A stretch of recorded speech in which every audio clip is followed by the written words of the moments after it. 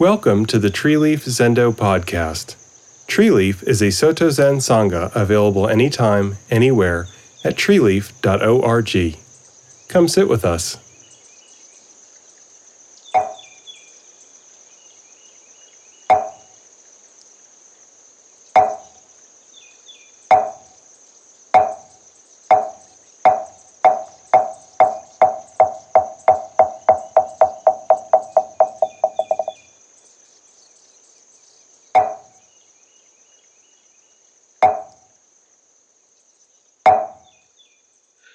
Well, welcome everyone to our little party to celebrate the Buddha's birthday.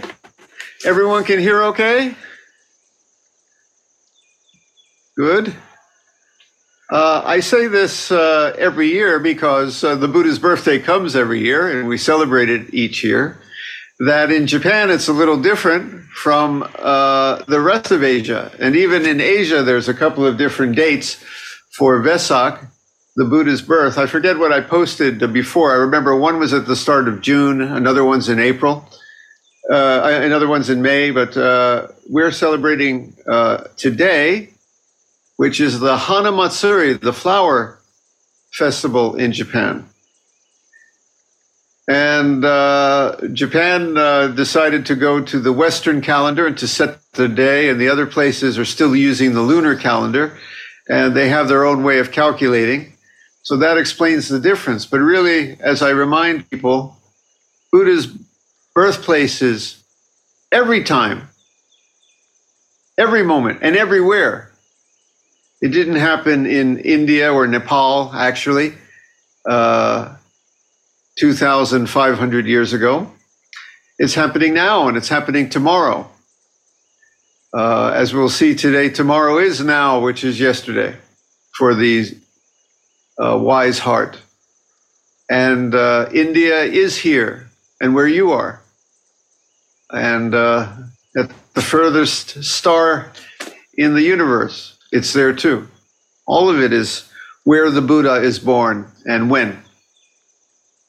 And right in your heart too. When you do good, as I say, when you act in a peaceful way, you make the Buddha born in another way, through your life, through your hands. That's another message today. Buddha is always being born in all things, but we cannot constantly see it when we hide it in ugliness and violence and such. But when we choose to do good and act in a peaceful, beautiful way, we might say that we bring the Buddha to life. We're causing the Buddha to be born again through our actions, through our words, through our thoughts, through our deeds. So that is the theme today. Now, you see the little statue up there. That actually, when I did a pilgrimage to India a few years ago, that actually comes from Kushinagara, Lumbini, where the Buddha was born. Some wise merchants figured out that all the people, the pilgrims coming to visit where the Buddha was born, might like little Buddha statues. So there were all different sizes and shapes, and this is the one I came home with. And you can see it might look a little strange because the Buddha was supposed to be just minutes old at the time, but there he is standing, fully dressed, looking like a grown-up, pointing to the heaven and the ground. What is that all about? First off, it reminds me a little, if you've seen the art from the Middle Ages in Europe, of Jesus, they painted him as a little adult.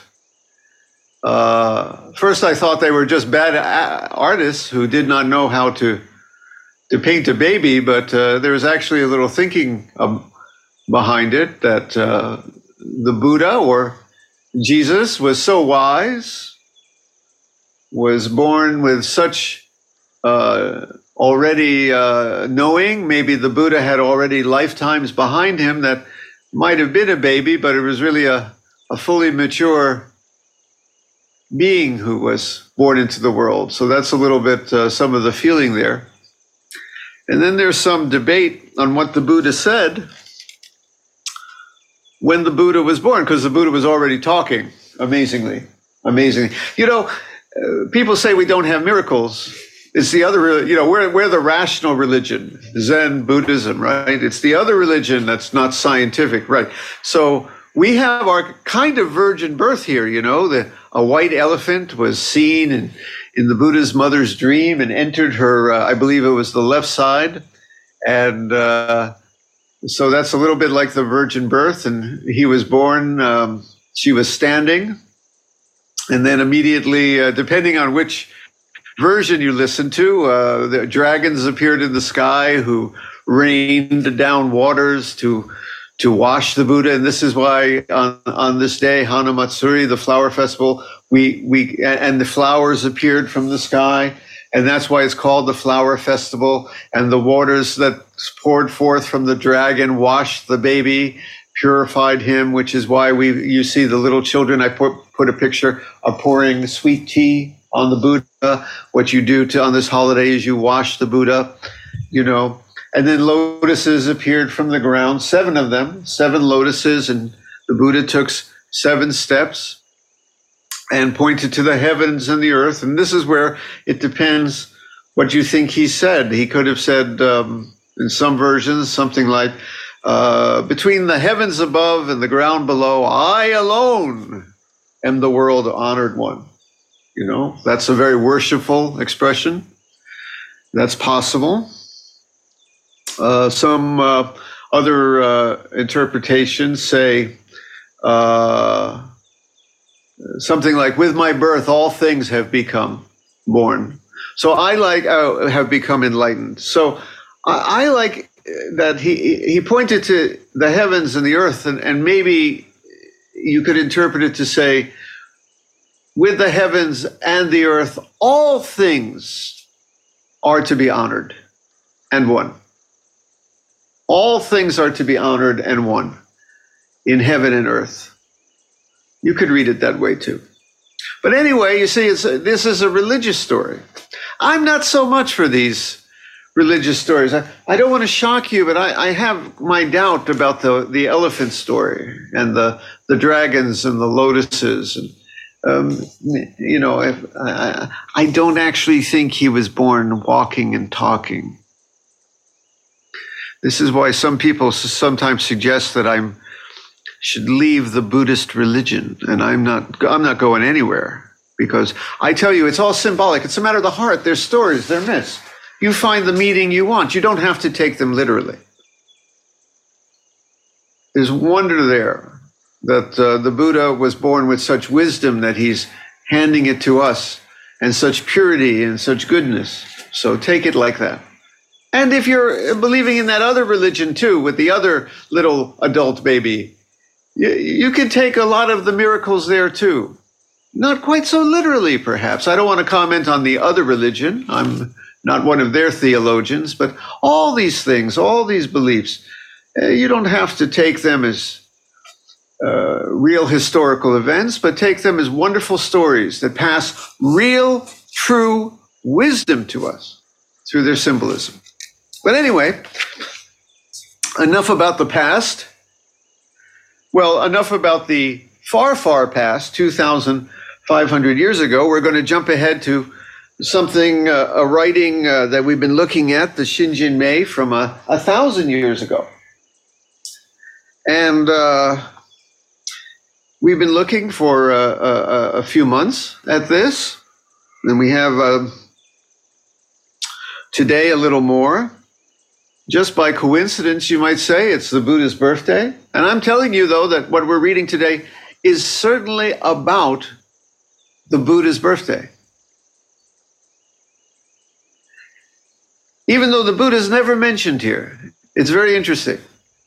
The Buddha is never mentioned, I don't think, anywhere in the Shinjinmei. But I assure you, it's all about the Buddha. As a matter of fact, Barbara O'Brien posted an article this week about Taoist influence on Zen. And I'm of the school that says Zen is not Taoism, but what happened is, there are some books that people say Zen and Taoism exactly the same, or Zen and Dogjen, another school, exactly the same. And I say, no, there are subtle differences, very important. But what I believe happened is when the traditional Indian teachings crossed to China, they were heavily influenced and interpreted and, shall we say, spiced with many Taoist worldviews that happen to be perfectly compatible, even enhancing, even, empowering of the Indian teachings, for example, on emptiness. So what we're reading today certainly has a very Taoist flavor, and I think it would be just ignorant of us to deny it. I think you'll see it when you go through. It reads like quite a bit. If I gave you this in the Tao Te Ching of a section real quick, and I said, which is which, you'd really have to look at it and think about it a bit, because the style, the wording is so similar. But this does not mean that Buddhism is Taoism. It was, influenced, like Christianity was influenced by Judaism, maybe something like that, and Greek philosophy also came in and all merged together. In Christianity, well, here we have Indian beliefs crossing to China and getting flowered with the scent of Taoism and some of the insights, which again, perfectly, beautifully compatible with traditional Indian teachings, for example, by Nagarjuna on emptiness. Okay? Now, this is about the Buddha's birth, but it's not the Buddha who was born in India. This is the Buddha with a big B, that is the great whatever. Now, how do we realize that? This Shinjinmei gives us a clue on how to celebrate this Buddha's birthday. It begins, gain and loss, right and wrong, let them go at once. There you go. That's it. Of course, it takes a little explaining. That's my job. That's why you need me here. Set the record straight here. Because if you take this as a one-sided statement, no right and wrong, first off, it sounds incredibly amoral. Right? Does that mean nothing is right and wrong and we can go out now and pillage and burn? There's no right and wrong. That's what it says. No, that's not what it's saying at all. It is the reason when we sit Zazen, as we've been doing today, we sit in radical equanimity, dropping judgments of right and wrong, and sitting in what I call the big R, it's just right. It's a big just right that you discover when you drop the human being's small, petty, selfish, personal judgments of what I think is right and what I think is wrong with life and the world and that other political party and that guy and my wife and the cat. We're filled from morning to night with judgments, judgments, judgments. And that's the first thing I say when someone new comes to Zazen is we sit dropping all judgments except that this sitting is right. And there is nothing to add or take away from it because it is complete. The big C complete. Thus, when it says there's no gain or loss, it doesn't mean everything's meaningless. What's the point? Never going to get anywhere. No points to earn. Just give up. That's not the meaning.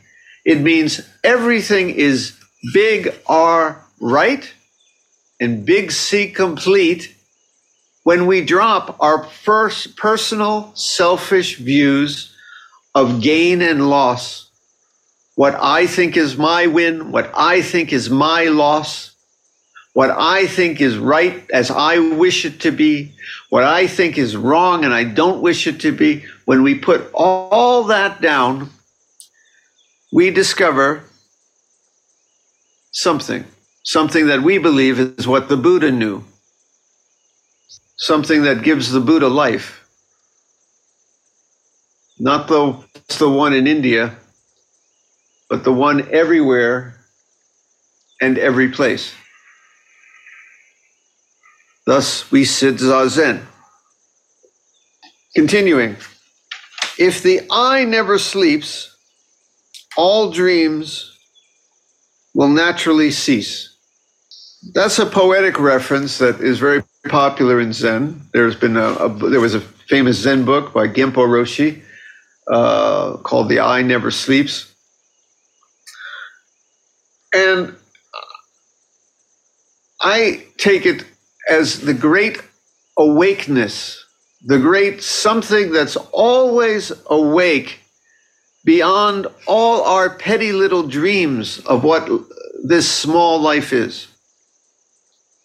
We dream of what is right. We dream of what is wrong. We dream of winning and losing, gain and loss. We dream of me who is not you. We dream a world of separate things, some of which are beautiful, like the trees out here on the spring day, but some of which are so ugly. When those dreams clear, because we drop the separation, we drop the judgments, and realize the great wholeness of it all, when the dreams clear, we find an I that is always awake. Buddha's eye, of course. Not the little eye that you see up there on that little statue that's made of resin or wood, but the great I that we're sitting inside of. We're sitting inside the Buddha's eye, and it never sleeps.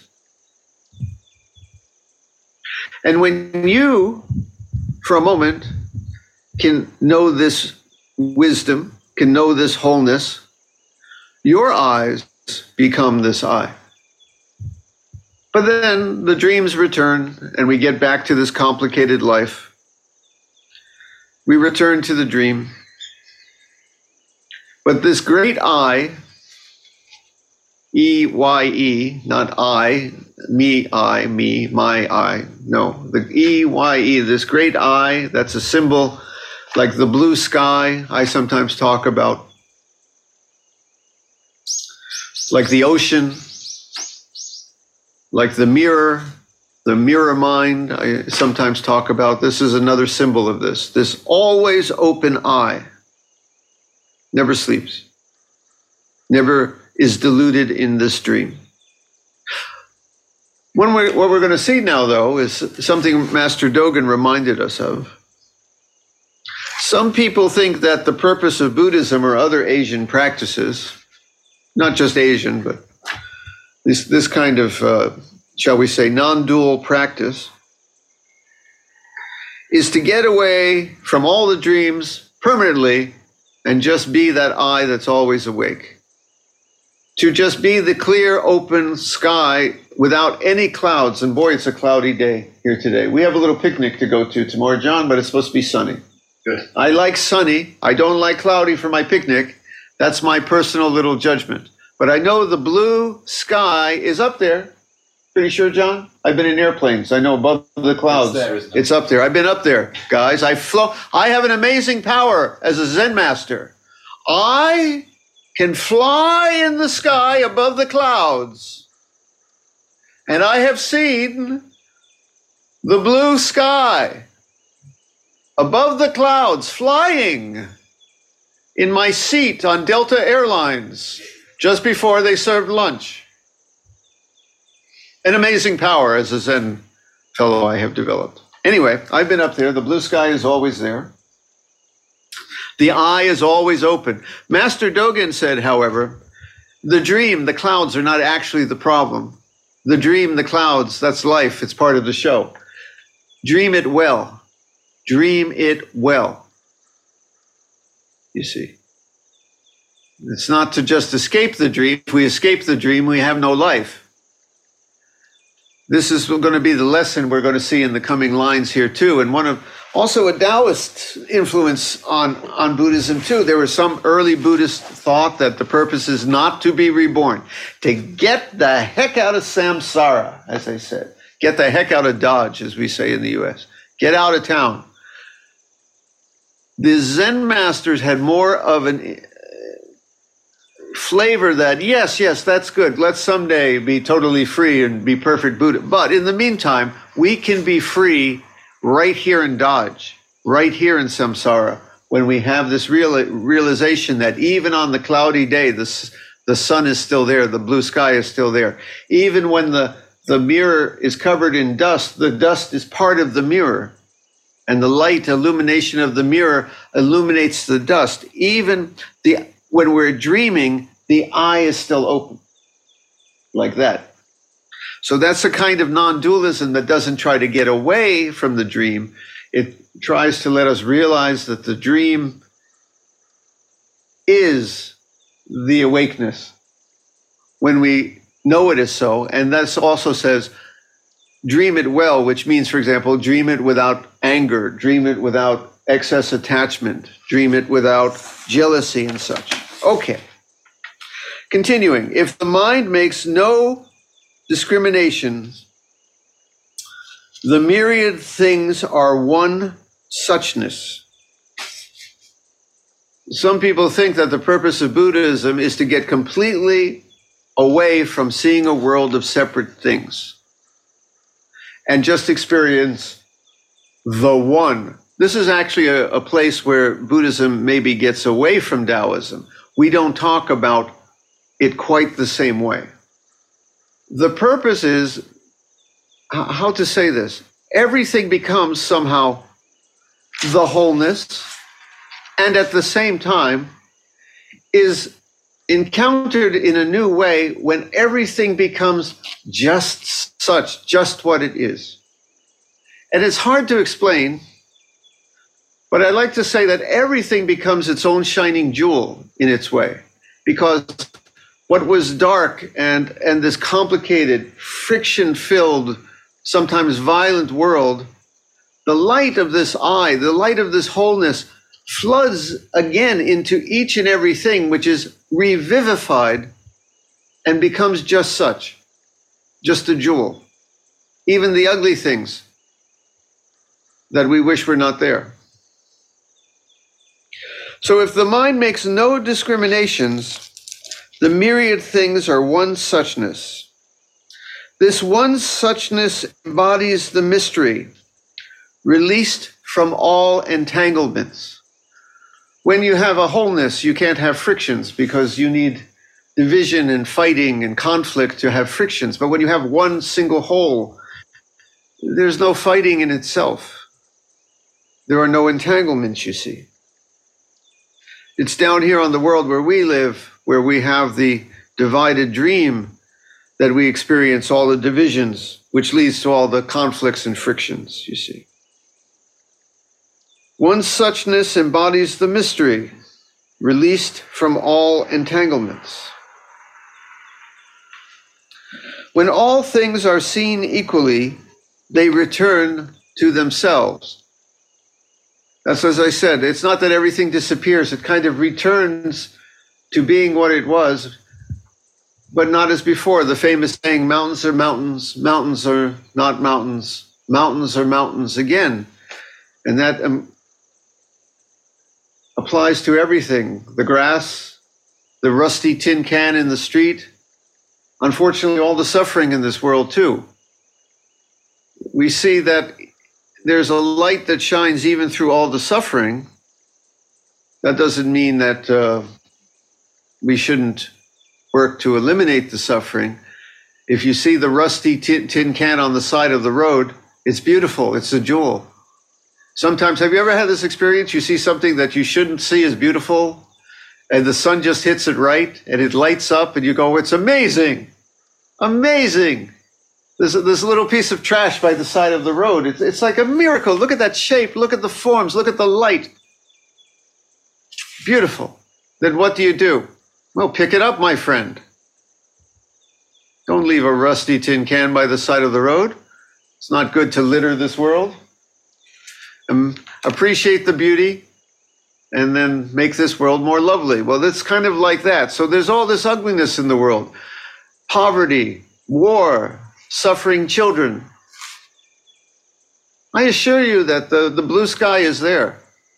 But it's our job at the same time to bow, recognize the light, and then make it better, you see. It's our dream, yes. We have a job to dream it better, you see. When all things are seen equally, they return to themselves. In this causeless, relationless state, no comparisons or analogies are possible. This shows how ancient Soto Zen teachings are.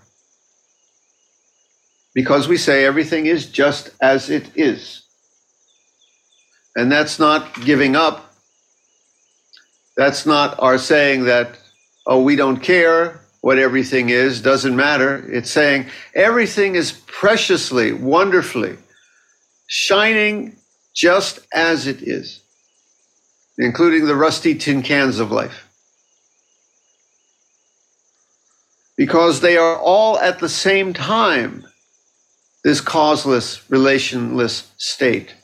The wholeness, the flowing, this mystery, because we don't even put words on it, is the tree, is the child, is the stone, is you and me, is the rusty tin can, and sadly is the poverty and the war in this world, which we should then proceed to bow to and fix.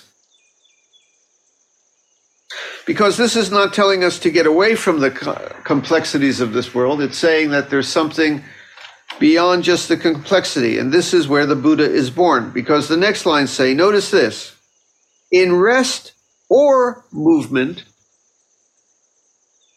nothing moves. In movement or rest, nothing rests. So when we think, wait a second, I'm trying to find stillness, that means everything should be peaceful and still. No. Our practice is to realize that all the movement, even the chaos of this world, is still, even as it keeps moving. And the stillness is movement. And the movement is still. And again, in the stupid box between our ears, we have our own human measures of what I think is still, what I think is movement, though folks like Einstein will point out to you that when you think you're still, you're not. We're still moving through space. What is it? Just going around the sun at, 40,000 kilometers a second, something like that. And you feel like you're sitting there still? Ha ha, my friend. You have the amazing power. You're flying through space. We're flying through space, my friend. We are. Stillness is the motion. Motion is the stillness. But this is talking about the big S again, stillness. That is all the world's motion. And the world never rests. If the world rests, there would be no life. The life, the movement, the fertility of this world, the change, even the jungle, the vibrancy of spring, the flowers pushing up through the earth, all of it, even the mess that's sometimes our own life, right, Hato? Boy, you've seen a lot of movement recently, huh? Is still. And silent. When such dualities cease to exist, oneness itself cannot exist. Underline this part, my friends. The complexity is the oneness. The oneness is the complexity, so much so that even toss away these words and just realize form is emptiness, emptiness is form. The movement is the stillness is the noise. The silence with a big S of this universe is our small human measures of what's quiet or noisy to us, you see. All the noise, the cacophony, that's a word I learned in high school. Remember that? Cacophony. The ugly noise, I think it means, right? All that, I'm sorry, I'm pronouncing it wrong, probably a tinnier. I think it's cacophony. Oh, I'm sorry, cacophony. The cacophony, not cacophony. Cacophony is what my grandmother used to say. Hey, you old cacophony. No, cacophony. The cacophony is the great harmony. Oh, not the harmony. The harmony is the cacophony, which is the great silence, which is all the noise of the world, like that. To this ultimate finality, no law or description applies, because once you start putting names, labels on it, it's so whole that to put a name or label, you got to start labeling it and comparing it to something, and it's literally beyond compare. So that's why old mystics say, don't put a word on it. All this talk I'm doing today, again, is to remind you to shut up and stop talking.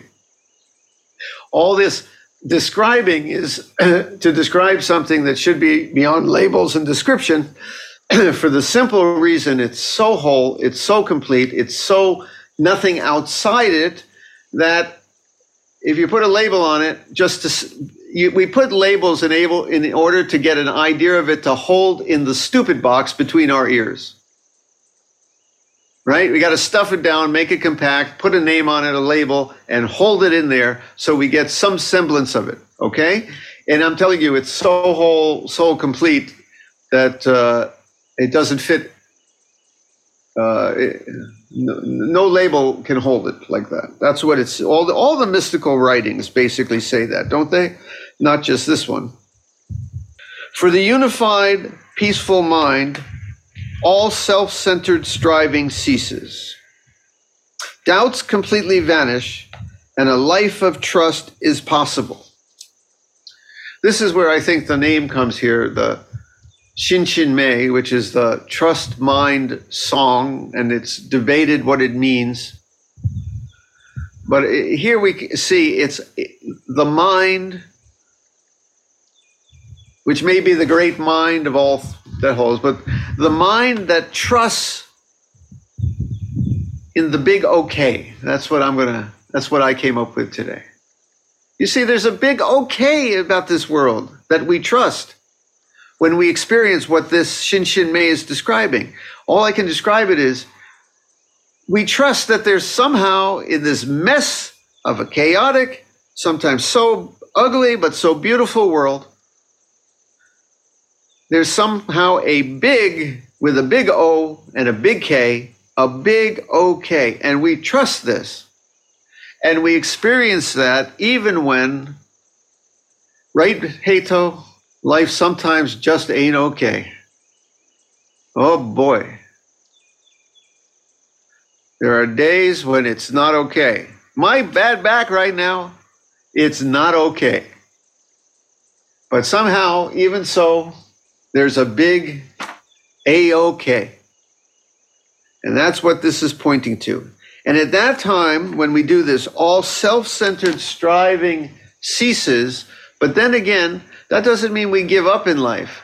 Life is still a struggle sometimes. We got to work. Get up in the morning, put your pants on, get to work. Right? Bills to pay.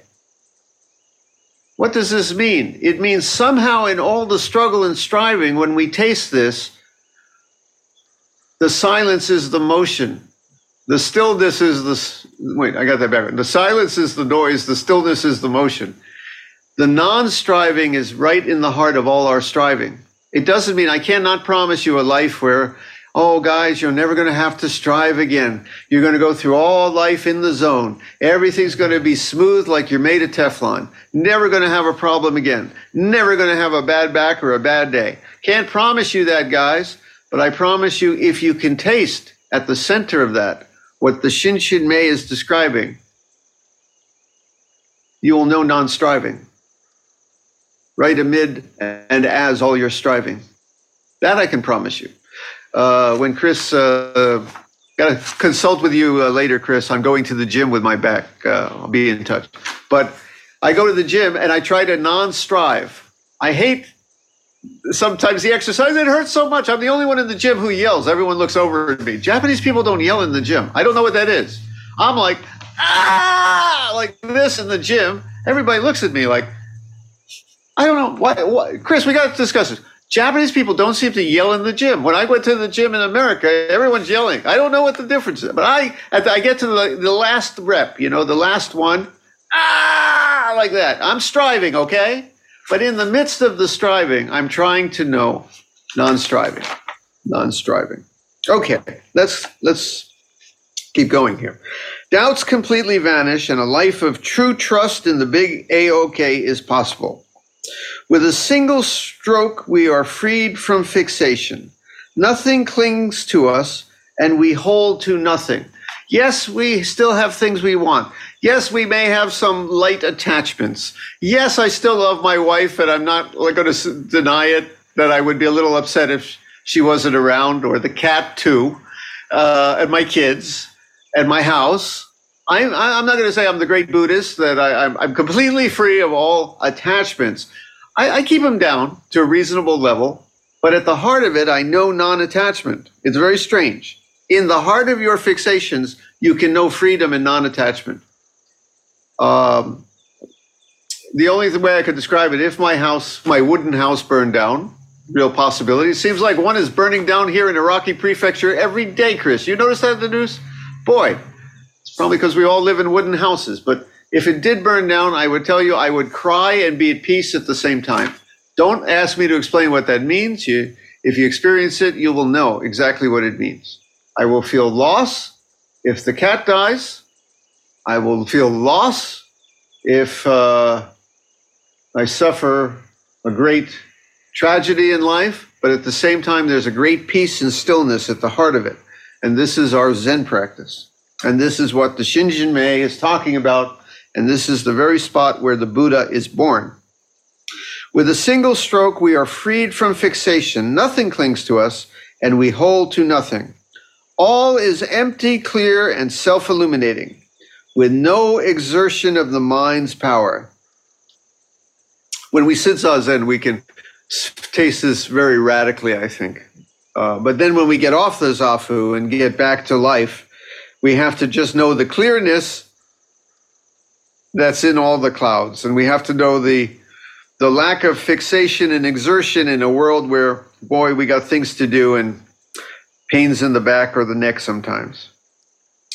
So then it says, here thought, feeling, knowledge, and imagination are of no value because it is such clarity. But I tell you again that thought, feeling, knowledge, and imagination make our world, make our life.